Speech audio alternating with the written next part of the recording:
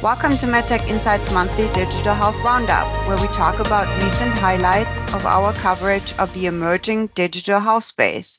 I'm Managing Editor Marion Webb, and with me today are our commercial team lead, Reed Miller, and from Washington, D.C., our regulatory reporter, Hannah Daniel. Hannah, let's start off with you. You attended the Healthcare Information and Management Systems Society Global Conference, better known as HIMSS, last month. What were some of the main takeaways? So, artificial intelligence dominated the conference. You couldn't walk 3 feet without running into a workshop or virtual demonstration. I got to speak to PainCheck CEO Philip Daffis about his company's software, which uses AI to determine a patient's pain level by reading their facial expression. The software was approved in Australia in 2018 and has also been approved in the EU and Canada. Currently, PainCheck is seeking approval in the US. Cox's George Valentine told Medtech Insight that the conference was like a coming out party for AI. We spoke about Cox's recent survey, which looked at the hurdles that healthcare delivery organizations face when trying to become quote-unquote smart hospitals. Smart hospitals, while varying in definitions between companies, must meet the following criteria to be considered smart. They must be connected, data-driven, integrated, automized, safe, and secure, experience-centric, innovative, and virtualized. According to the recent survey that Cox did, the lack of funding and expertise are some of the biggest concerns for hospitals, while regulations and executive support are lower hurdles. Cox plans to create a roadmap to becoming a smart hospital for any facility at any step in the process. Finally, I had the opportunity to speak to Garika Chacko from Wipro about her company's virtual clinical trial demonstration. Wipro created a Metaverse-based program that allows patients to find eligible clinical trials in places with high levels of foot traffic like pharmacies, airports, or train stations. For instance, if a patient is going to a pharmacy to pick up a prescription, a pharmacist can direct them to one of Wipro's pods. In there, this virtual clinical trial will act as a pre-screen, and once the patient consents, a site coordinator for the clinical trial can contact them. The demonstration is offered in the participants' chosen language, giving traditionally disenfranchised patients an opportunity to engage with previously inaccessible clinical trials, helping to diversify them. The FDA has recently set a goal of diversifying clinical trials, and pieces of the Diverse and Equitable Participation in Clinical Trials Act, also known as the DEPICT Act, were included in the 2023 Consolidated Appropriations Bill. The new legislation requires clinical trial sponsors to include diversity action plans. Great reporting from HIMSS, Hannah. And talking about the FDA, you've also written about new FDA guidances. What can you tell us about that? So the Food and Drug Administration is making good on promises laid out in the Food and Drug Omnibus Reform Act of 2022, also known as FDORA. You may remember the Consolidated Appropriations Act that passed in December. FDORA was a part of that. And ever since then, industry members have been waiting for specific instructions from the FDA about specific digital health regulations, including predetermined change control plans, also known as PCCPs.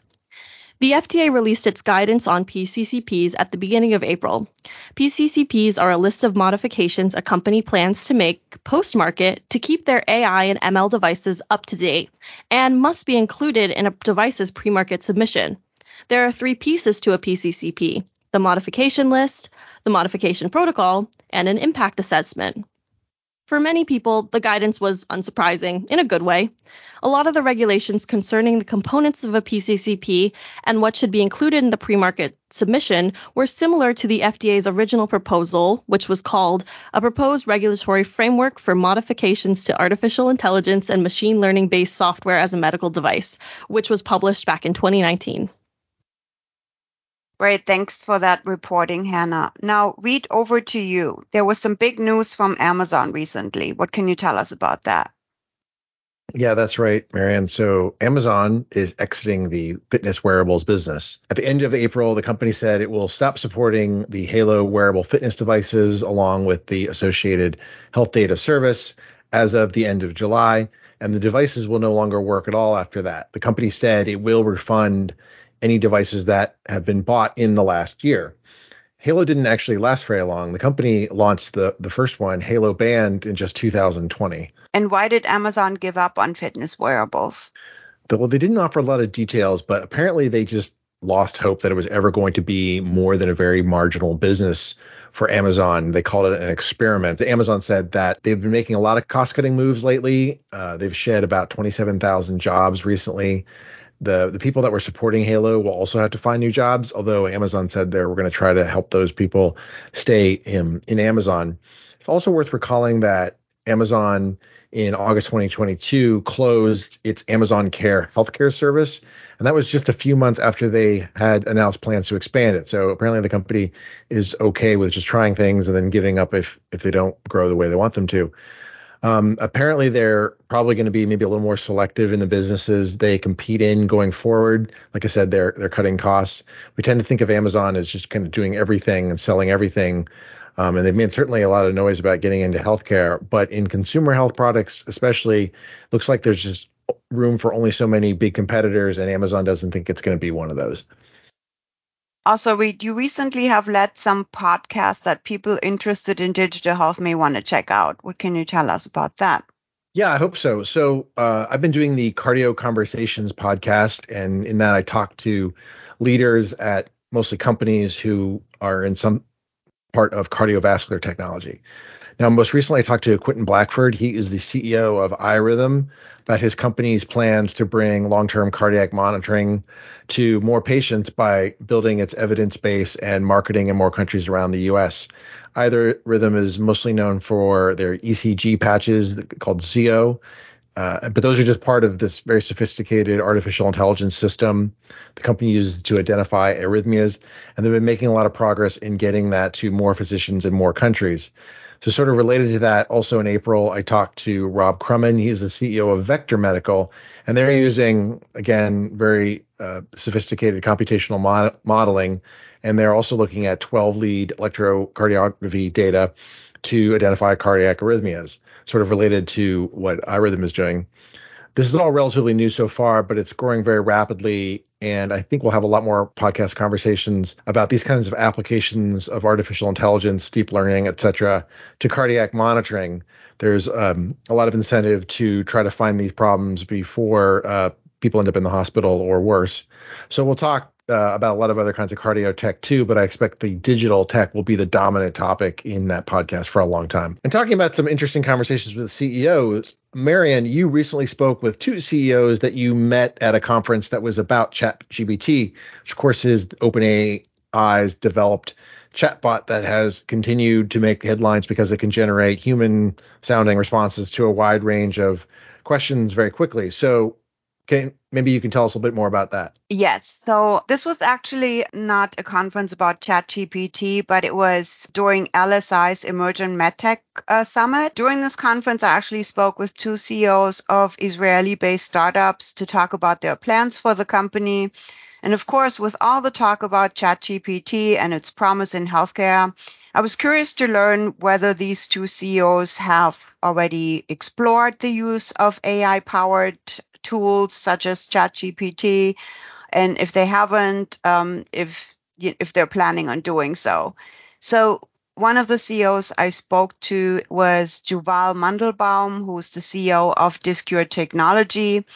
I asked him whether he's looked at ChatGPT, and he said he's played around with it for a few weeks and was very impressed with it. So I asked him for examples, and he said when he asked the chatbot for responses to some due diligence questions that he received from a potential investor, the chatbot actually generated some highly intelligent responses, he said, that were very human-like and was impressive. He also foresees that he may use this type of technology for marketing materials and general correspondence, or at least he sees the potential for it, for things like presentations that he gives or speeches and marketing material that could be used, for instance, such as on LinkedIn.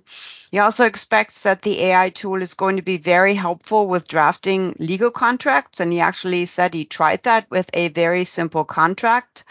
But he noticed that the chatbot wasn't always accurate in its generated responses. So he said he doesn't foresee that he'll do away with any human legal counsel to draft legal documents anytime soon.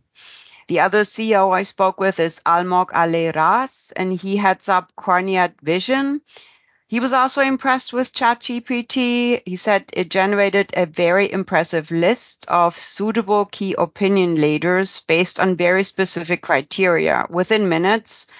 And he said something like this probably would have taken a human hours or even days to accomplish. Both men foresee that AI technologies like ChatGPT will be very helpful in analyzing documents and extracting data. But with all this positivism, there are also concerns. Mr. Mandelbaum did say that he would have privacy concerns if ChatGPT made its way into his emails and business correspondence, and said that it's important that these types of AI applications are regulated, which of course is a major issue worldwide right now. Okay, well, thanks for that, Marion. AI is certainly a topic we're following closely and on multiple fronts. I know you also recently spoke with digital leaders at GE Healthcare and Siemens Healthineers about their integration of AI into their imaging and diagnostic businesses. So we'll hear more about that soon. Our readers can read all about these topics and a lot more at medtechinsight.com. There you can also access all of our podcasts, including past editions of the Digital Health Roundup and all of the other podcasts from our sister publications like Pink Sheet, Script, HPW, and In Vivo. You can just click at the podcast menu at the top of the homepage. Thanks and have a great week.